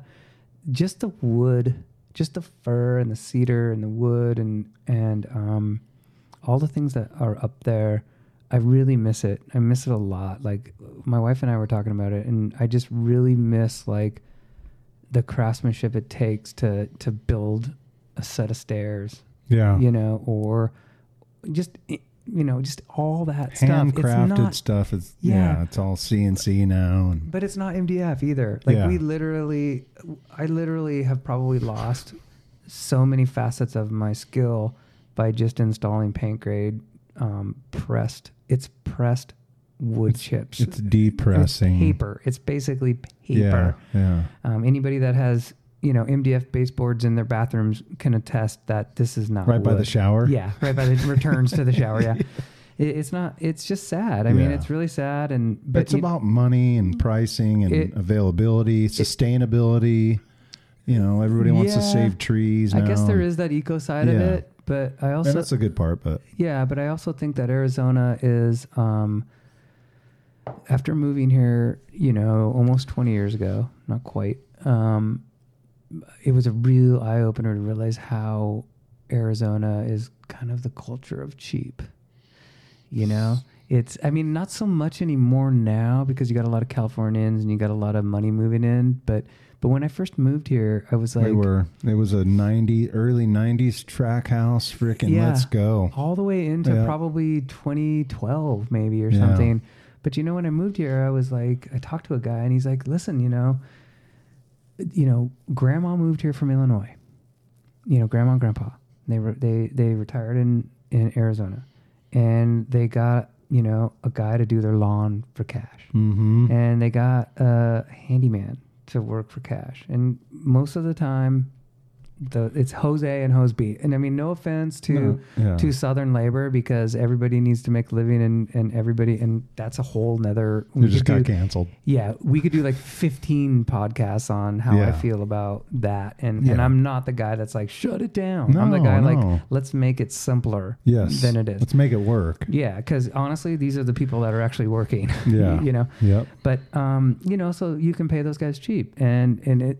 honestly, it's a little bit of taking advantage of in a way, but it's good for them. Yeah. You know, it's enough for Everybody's winning. Yes. Everybody, yeah, correct. Yeah. And so, you know, then all of a sudden, you know, grandma and grandpa moved here, and then, you know, mom and dad are like, you know what, screw it. I don't want the winters anymore. Let's move down here. But then they want it all for cheap. Yeah. And so you basically build over and over and over again multi-families that are in here because it's cheap to live here. Well, if it's cheap to live here, then you're only going to do cheap work. But that happens in Texas too. Oh, I think all of the Southwest. Yeah, but I don't think it's as cheap in Texas. Like the work, I've been there. I haven't seen the houses, but just seeing what's on TV, and it doesn't seem like they had gone that route. Like not as deep. I don't think as deep as us. Yeah, you see the super steep pitches and the brick veneer. Yeah, and it's like those trackish. You know, more models, more elevations. There, you know, I remember driving through there when I used to race motorcycles in Alabama. I'd drive through there and be like, that house right there is worth, you know, $250,000, and it's like a mansion. It's an estate. Yeah, it's an estate. I'm like, whoa. Well, and then you drive through East Mesa or Gilbert. Same. And you're like, oh my God, it's vanilla. Yeah. And I've done that in my post many, many times where I'm driving into a house and I'm like, or driving into a subdivision. And if I didn't have directions, if I didn't have Siri barking in my ear, I would have no clue what house it is. Yeah. You know, like when I grew up in Seattle, it was like, hey, I'm in the greenhouse. Right. I'm in the greenhouse on 38. That's not here. You know, that's not the same thing. Yeah, and I do miss that. In most of these subdivisions, there's these HOAs that are 3 different colors. Yeah. You get 3 to choose from. Yeah. It's sad. It's actually, looking back, you know, Seattle, like I moved out of Seattle. I moved to California a little bit. I tried to make a go of it in Hawaii for a while, and I really wanted to just get out of the weather. But honestly, the weather is depressing there, and anybody that's in the Pacific Northwest or even in the northern part of the United States and Michigan, where my wife's from, and that kind of thing, you know, they know about the oppression of like the low ceiling of clouds that come down. Kind of rain. It's like crashing on you. Yeah, it's like the pressure is on you. Yeah. But now that I look back at it, living here for so long, it's actually just as depressing seeing these houses. Yeah. When you drive down and it literally is like a tan and a tan and a tan and a tan and a beige and a tan. It's actually kind of depressing. You kind of feel sad about it. Well, I think what had happened though in that time was, it was affordable to get a house. So then you have ownership in a home. A lot of people had ownership in a house. Well, that's why Californians are moving here right now, because they can ownership. actually own a home. Yeah, instead of this. Not anymore, folks. Stay where you're at. Go away. Don't come here. No, actually come here, because then it'll make it cheaper for me when I go that way. Yeah. But I think everybody wants to own something. I think we all want that. However weird and woke the world has become, or whatever I don't know, whatever the term is. Woke. I think everybody still wants that whole American apple pie of owning a home, having a good job, having a car, being able to take your kids to a good school. I think everybody still wants that, and I think and I think it's still here. It's just not in certain places. Yeah, I don't know. I know it's harder to get a house. Deep thoughts by Jim. Thank you, Jim. So I want to talk about something else that I noticed in a couple of your stories, your posts, whatever. But are you into tennis? Oh my God, I'm so into tennis. I noticed that. Okay, so I don't know a lot of people that are into tennis. I think it's awesome. Well, that's because people are not cultured. Tennis is fun. It's tough. It's probably. Do you play a lot? I do. I play a lot. I don't play a lot right now because when we moved, I lost like all my tennis leagues I was in and stuff like that. But I actually I played tennis. What's your ranking? Like, what's your handicap? Like, there's no handicap. You're basically there is like a you're rated at a level. Yeah. So the level starts at 3, I think, and a professional tennis player, college and above, is ranked like 5 or 6, right? I think when you're a pro, they don't rank you anymore. You have a ranking in a year, right? Yeah. But I'm a solid 3.5 4.0 player. Yeah. Wow. Yeah. But probably more 3.5 right now because I've got old? shoulder problems. Oh, sorry. Yeah. I've had nobody knows what it is. I go to a fancy doctor that like does like the Suns and like baseball players and stuff like that, and they're just like they shoot me up with cortisone. And a good friend of mine, Shane Elmore, him and his dad they travel around and they go watch matches. They play together all over the country. Just got back from Cincinnati. This is the Western Southern Open. It was amazing, except for all were there. None of the top players were there. Yeah. I mean, top players were there, but like your Federer, your Djokovic, your Nadal. It's a cult. It's a fun sport. Yeah. And the thing about that sport is that it takes so long to be decent that most people fall out, or they just never take it seriously. But if you really put the effort in and you become really, really good at it, it's kind of a badge, right? So I have another buddy. His name's Joe Thornton. He's in the trust business. He is a phenomenal golfer. So him and I played golf together a lot. We used to.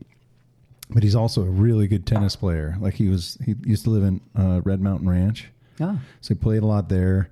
I don't know if he still plays or not, but I would play with him a couple times, or I'd actually go watch him play because he was pretty good. Yeah. But it's like you don't find many people that are good at tennis and golf. Well, they kind of go together because of the club, because of the core, because you're using your core to hit the ball. Yeah, but yeah, I know what you're talking about. Tennis is my hobby. It's a hell of a lot better than hobbies I had as a younger person. What were those? Well, no, I'm just kidding. I'm kidding. We don't go there. Well, did I tell you my brother's homeless? Well, we were buddies for a very long time. But tennis has been really good for me. It's kept me fitter than I would be. How often do you play? Right now I only play once a week. It's fucking hot. Yeah, it is. We play early in the morning. When I lived, before we moved, because I've only been where we're at for 5 months or so, before I moved, I paid 3 times a week. So yeah, I remember seeing that. Every other day. It's just sometimes you just don't know that about somebody by looking at them. Like it's a super satisfying sport. Yeah, for sure. When you can play good, like any sport, when you are good. How many fights do you get in? How many fights? Yeah. None, actually. I've hit a few people with the ball on purpose. Like they'll come to the net and I'm just like, I just hit them. Smash them. I just try and hit them as hard as I can. But hopefully they're not going to listen to this. No, one owns a fairly large tile company here. His name's Arn Carlson Tile. Never heard of him. Yeah, they do a lot of work for a couple builders I work for. But yeah, I hit him one day, not on purpose. Can I get his number? We need some tile. He's good. No, I'm just kidding. I will. I'll give you his number. He's really, really good. All right. But yeah, so I play tennis. Cool. Yeah, that's my sport. Nice. Yeah, other than 12 ounce. Do you play golf at all? I don't. God. I have played golf, and whoever I've played, like I played golf, like I used to go to Maui every year. When I lived in Seattle, I'd go to Maui every year. And I went with a buddy of mine who's an incredible golfer. And I basically went around on the golf court for the beer stops, and just I'm on vacation with the guy, and the wives would around. Yeah, the wives would be doing their thing, and we would do our thing. Oh, I wouldn't even whack the ball around because I couldn't go as far as they would go. But he goes, here's the thing, Jim. He goes, you can't hit far, but you hit straight, and that's hard for people to hit straight. Nobody does that. Yeah, and I'm like, oh, okay, well, great. I just didn't get into it. No, because Is tennis something you can like go have beers and play, or no? I don't know. You're not supposed to. No, but do you? There's been a few occasions, but for the most part, no, because I play in leagues, and I want to win. I'm competitive, so I want to win. But you're competitive? Oh my God, that's weird. I'm terrible. I'm terribly competitive. Like, my wife and I will have like conversations, and she says to me, you don't have to win every time. You're that guy. Well, because I'm wrong a lot of the times, and it's like you don't have to just keep going to pretend you win. You didn't win, you lost. Yeah, you're like, all right, fuck it. But no, I don't do golf. I know there's a lot of golf courses down here and that kind of thing, and something that's kind of an Arizona thing, but I never liked the idea of paying a lot of money to do it. It feels like it's a lot of time. It's not just the money. It's all time. day, it's like, right? Everybody says, "Oh, it's only 4 hours." Oh, it's fucking 5-6 hours. By the time you get done, it's gotta be. And you know what? It's a time suck. And it feels like a but good there's way nothing better than hitting a really good shot or playing a really good round. I believe it. I believe it. And that's awesome. The same as tennis. It's if you hit a really beautiful shot or you're playing a really good rally, like that's the same feeling. I just feel like golf is a really good way to wreck a nice walk in a park. Everybody says that. That's coming from somebody who doesn't like golf, so whatever. Yeah, sorry. I do like that Daly guy though. I feel like if I was a golfer, I'd be that big John old Daly guy. Yeah, he's a character. I feel like there's no F's given with that guy, and it's just like doesn't care. Hey, never has. Yeah, never has. And it's kind of not my motto, but it's kind of the way I've ran my business. It's like I don't need to be big. I don't need to make millions of dollars every year. I don't need to be like, a finer touch construction. I mean, those guys are monsters. And I remember when they first started, they would call me because I was the guy that would do special quotes at Solid Cabinetry. And I remember Brad would call me and I would be like, hey dude, we can't do that, or yeah, we can do that. And I thought, I'm just like, that guy has turned, and kudos to him, man. Yeah. Like what a businessman. Right. But I never wanted to be that guy. Yeah. I just wanted to have a certain few luxuries, and I just wanted to go, just kind of go through life easy. I want to jump in my van, and I want to drive all over the country. Yeah. And I want to see all the national parks. I want to go from here to Alaska through Canada. That's what I want to do. Good for you. I'd love to do that too. Yeah, I'm doing it. But not in that van. I'd want something bigger. I have something bigger. You do? Yeah, I've got a motorhome, but I think I sold it to my stucco guy. Shout out to Jesse German. You have no idea what you're getting into. No, he knows. He's seen it. It's kind of like that van's gonna be freaking. Plus, I'm building it out myself, and it's gonna be nice. Yeah, it's gonna be nice. Cool. I'm gonna enjoy it right for on. sure if I ever get it done. But there's no work right now. I'm not doing shit while it's hot. No. That's the one thing I know that kicks my ass is the summer. All you folks that are considering moving to Arizona, and I've even posted that in a lot of my stories, like a 118 degree day. I'll post the weather and I'll be like, hey, welcome your transplants. Because honestly, when I moved here 18 years ago, it wasn't this hot in the summer. I mean, we had some hot days, but it just wasn't as long. And I clearly don't want to go into like a global warming, climate change debate. No. But maybe I'm older, maybe I'm more ornery about things, but it just does. I think it affects you. It affects you as you get older. Like I agree. The days kick my ass now versus when I was in my 20s. I used to frame in this weather. Yeah. Oh, and I'm complaining about the heat, and I like to make a note that, hey man, I'm not a roofer, I'm not a framer, I'm not a yard guy. I mean, you still got to work in it. Yeah, these guys are the guys that are getting you don't go into houses with the sun, though. Yeah, but you go into a house with no AC. I do, on occasion. I do. And I will complain every single effing day about it. Yeah. But, the lion's share of my stuff is in air-conditioned homes and stuff. But, you do got to go use the saw outside.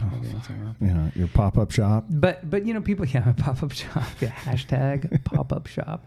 So funny. Actually, I stole that one from Nasha Construction. Oh, Nash, I haven't heard from them in a while. Yeah, he actually he coined that, and I stole it from him. Nice. Yeah, we followed each other for a while, but then I started talking smack about Festool and how it doesn't make you a better carpenter. And so I think he stopped following me then. So you guys have a little fallout? Dude, if it's a fallout on Instagram, you have no clue that you're having a fallout. Yeah. So honestly, I could give two. He does. He did some jobs for me, but I haven't talked to him in a while. Yeah, he's busy. He seems to be busy. Yeah, doing his thing. Sure, him. I don't know. I mean, there's a lot of folks here that are busy doing their thing, but everybody's busy. Yeah, but right now everybody is busy, but my point is like, make sure if you think you're going to move here, you're the trade-off is worth the trade-off, because in hindsight, I probably could have stayed in Seattle and been fine. I mean, I had a great clientele list. I literally drove no more than 5 miles to work every day. I literally would drive to get coffee and not at Starbucks, people. I would literally... We all know that. Yeah. I would literally go get my coffee and I would pass the job site and then I would come back to the job site. Yeah. That's how great I had it there. And it's kind of one of those things like, So you've got, what, 6, 7 more years here? 7. You think you can make it? No. No. What are you gonna do? I don't know. I have to make it. Yeah. I mean, I literally, I'm committed. I love my family. I love what I have, and but just think about what you're going to. Of course. Yeah. I mean, that's hard for men. Go fast. Men don't do that. We compartmentalize, and we can't. Women have the ability to look out years in advance. Yeah. We have the ability to look out like a week in advance. Maybe a week. Yeah. But 7 years, I don't know. I can't say that San Luis Obispo or the Central Coast of California is going to be where I end up. Sounds like a great place. Oh, it's lovely. I mean, I don't want to tell people about it because we're all moving there. Right. Right. I don't want to tell people about it because it feels like kind of a hidden gem, and GEM, not JIM, and it hasn't just been tainted. I'll check it out. It hasn't been tainted, I mean, Santa Barbara is clearly. What'd you say? You get all of California without. You get all of California without California. Yeah, without all the busyness. Yeah. I mean, there's beautiful wineries there. There's hills. There's mountains. There's cool little towns, little seaside towns, and ocean. You can drive up to Big Sur. You got it's just really magical. That's cool. To me. Sounds good. To anybody else, to somebody else. Am I going with you? And can I be part of the Jim and James show? Dude, get that van and come on out. But that's where I'd like to end up, but I don't know that that's where I'll end up. Oh, yeah. Well, I don't really know. It's a good... Yeah. I tried good goal. So my wife's from Detroit. And in 2018, we tried to rally her ex and move to Detroit. And I'm going to tell you, man, Detroit is I've been there. It's beautiful, man. It is the craftsmanship and the money that was put into that town is... What I thought was weird is we flew in and played golf there. And driving down the freeway, you look up, you see all these old Victorian, cool, amazing homes that are just boarded up, burn up, and what? Yeah. How does that happen? Well, it's called Japan. Oh. See, I don't, Detroit Heartwood, I follow, Bobby Prothero, all these guys I follow up there. These guys are doing craftsmanship. Yeah. These guys are craftsmen. They're remodeling homes that, take, real skill. And I think that something happened there. My wife was born and raised there. She grew up on 5 Mile. And there was this time when Japan, in the 80s or whatever, this is for all you Detroiters, be patient. I probably don't know what the hell I'm talking about.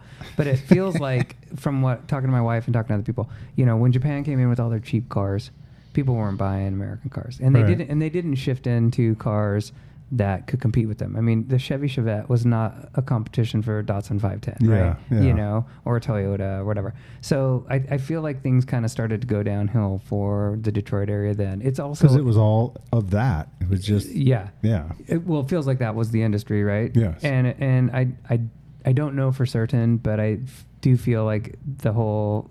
It was kind of corrupt, like the business managing or the city managing and the city government was probably. It feels. I don't want to get political, but if you take all these towns that are run by Democrats. Well, yes. Now you're getting political. Well, I know, but who knows? Who knows? Who knows? And it doesn't even matter at this point. But I'm not that political either. Me either. I can't. Yeah. Oh my gosh. I mean, it takes hours to be that person. Yeah, I don't have time. But I think that there was from what my wife said, there was kind of an exodus out of the city into the suburbs because it just got rough. Yeah.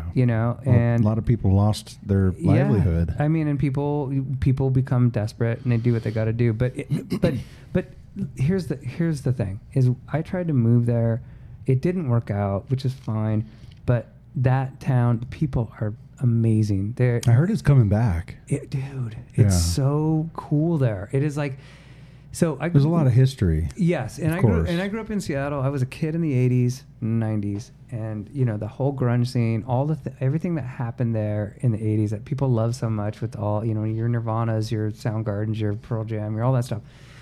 That city had this energy that was ridiculous. Yeah. I mean, as a kid, I was living in downtown. I was living in Pioneer Square. I had a loft I rented in Pioneer Square. You're living in there, and that whole time, like, there's an energy to the city. Sure. When the last time I was in Detroit, a couple years ago, it has that. It has that same energy of like young people moving to the city. That's what I hear. Redoing the city, bringing it back, and I just love it. It was just sad to look up and see those homes. Like, it is. I think it's sad. I think it's more sad for them. Yeah, for people I'm that from are from Arizona, Detroit. so I see what we talked about earlier. So I'm driving down this freeway, and I'm like, oh my God, there's no way. First time I went there, I was the same way. I was like, holy shit, that is the most beautiful house. Wait a second. Yeah, it's all burnt and boarded up. Yeah, there's like blue tarps on them, or there's no tarp on them, But, I'm like, what a shame. Yes. And so I'd love to go in one of those houses and just look and touch and feel all the woodwork. Exactly. My whole goal was I was going to be that fixer that was going to come into Detroit and save Detroit and like rebuild all these houses. And I was going to build them like, Sounds like a show. Boom. Oh, Rehab Addict is already doing it. Oh, Speaking of that, Bobby Prothero, her contractor, I met him. He is the sweetest dude ever. Bobby, if you're listening, I'll text you. I'll DM you this. I'll text you this. You got to listen, man. Bobby is the coolest dude you'd ever meet, man. We sat and got drunk at the Mount Chalet. And yeah, man, it's a good dude. They're all good dudes. Detroit Heartwood. Tell them to come on the podcast. Born. Yeah. I mean, I look for jobs. They're super helpful. Like, it's cool. But anyway, so where I will land in 7 to 8 years, I have no idea. Sounds like you have a goal, though. Well, I don't. Oh, because I also fantasize about being on a sailing catamaran in the Caribbean. Ooh. So there's that too. Jeez. Yeah, multifaceted Jim. Yeah. My buddy Alan, he's here this week. He's staying actually here at Building Arizona headquarters. He moved his whole family to Maui, and lovely. I love Maui. They've been there for 8 years. What part of Maui? Up by Kapalua. So we would go to Kihei. Kihei would be my spot. Yeah. He's got a nice house there, and he's just been making it happen. What does he do for a living? Look at us just squirreling off. What does he do for a living? He owns a caulking company here in Arizona. Oh, really? Yeah, it's pretty crazy. Good for him. Running it the whole time. Well, good for him because he doesn't have to work over there. Because I know that. No, he does. He does like maintenance stuff. Or his wife has a company. She cleans condos and stuff. So he kind of teams up with her and does maintenance on condos and stuff, and he keeps busy. So I got to use the bathroom really bad. You want to call it? You want to shut this thing down? I don't know. Can you edit that out? Yeah. Or not? I'm gonna pee on your floor right now. Go ahead. Go pee. Where is it? I'll just talk. Okay. It's like, welcome to Deep Thoughts with Deep Michael. It's right there. Go through that door, way down the hallway in the corridor. Okay. There you go. Anyways.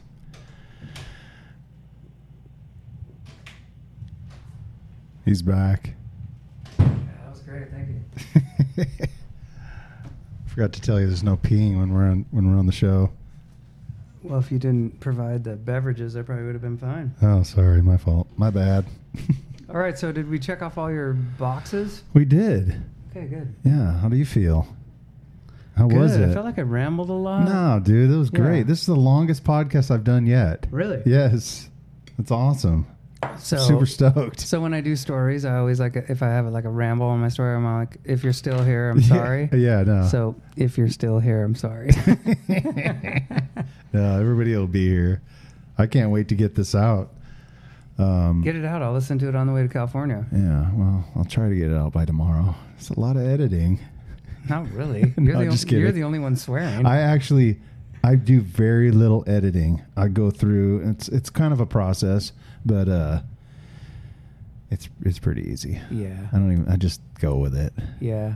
Yeah, there's so much stuff to talk about, like my experience in Arizona. Like, there's a lot of things. I mean, we probably could do like a episode. We'll definitely do a part two. Yeah, we'll bring James. Do an episode 2 for sure. Yeah, we'll bring James, and that would be amazing. Yeah, we can share a mic. We've been close. We share hotel rooms now. Okay, put that on your story.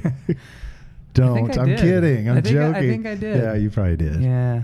No, I'm looking forward to that. That would be fun. Yeah. He's pretty funny. Yeah. I'll just sit back and listen to you fuckers for like a couple hours. We would bullshit the whole time. I know. That's what it's about. I would talk about like how many monsters he drinks during the day. And that guy's gonna croak soon. Ugh. God. How many cigarettes he smokes? So when we went to California just recently to San Luis Obispo. I said, hey man, like grab what you want in Arizona. It's going to be cheaper than buying it in California. Yeah. I mean, just snacks or whatever you want to do. The dude bring. We both brought suitcases. I brought my daughter's suitcase because it's the only small one I have. But he loaded it was monster after monster after monster after monster. I like them, but maybe once a month. Yeah, they freaking get me all jacked up and. Yeah, he's thin, he's fit. Yeah. And it's monsters and beef jerky and cigarettes. That's what he lives off. I know. Basically. Is he married or? Yeah, James has been married for quite a while. He's got a daughter, Peyton. His wife's Christy, and his daughter Peyton is 7, I think. Nice. Sweetest girl, man. She's like nobody's a stranger. Mm-hmm. It's just she comes up and she'll talk to you. Yeah. But yeah, he just bought a house as well. He's trying to get it. I know he's struggling to get it remodeled and working at the same time. Yeah. And I'm the matter of fact dad. That's like, pound sand, bro, because that's what I had to do. Like, don't tell me how bad it is. You know, just deal with it. Yeah, he never has called me once for help, which kind of bums me out. Oh. But he's got a lot of pride. I mean, he's a good dude. He's I like him. Yeah, he's funny. He's a good dude. We'll bring him next time. Yeah, for sure. Cool. He's funny. He's witty. He's like got a just strange wit about him that we'll definitely do a part 2 for sure. For sure. Sounds good. And I'll send you some stuff to where you can like get it out there on the intranet. Yeah, my wife is so much more savvy. She's like, have him email you the blankety blankety blank, and I'm the bibbity bibbity bib. Yeah, I'm like, no, I got some. I'll tell you when we get off. But, cool. Cool. Anyways. Yeah, she's like, get on there and tell everybody what you do and everything. I'm like, babe, I don't want any more work. I'm good. Yeah. This is so funny. All right, buddy. Well, thanks for having me. I appreciate it. It was great. Good time. Yeah, appreciate super it. fun. A lot of fun. Good to get to know you a little more. And yeah. I'm sure this is going to be cool for people to listen to that follow you. And like I said, it memorializes you. I'll get it out there. Okay. I'll get it out there to everybody that follows and see what happens. Right on. Yeah. Appreciate it. And I might see you on that job you're doing. I don't know. Yeah. Sorry, Evan. I'm out here. I think aren't doors scheduled for like a couple weeks right now from now? Yeah. Let's just go. Kerf Jam doors, right? You need those. They can handle. They don't. No one needs me. I'm just gonna go. I'll get my monsters and I'll get the fuck out of here. All right. Well, thanks a lot. All right, buddy. Take it easy.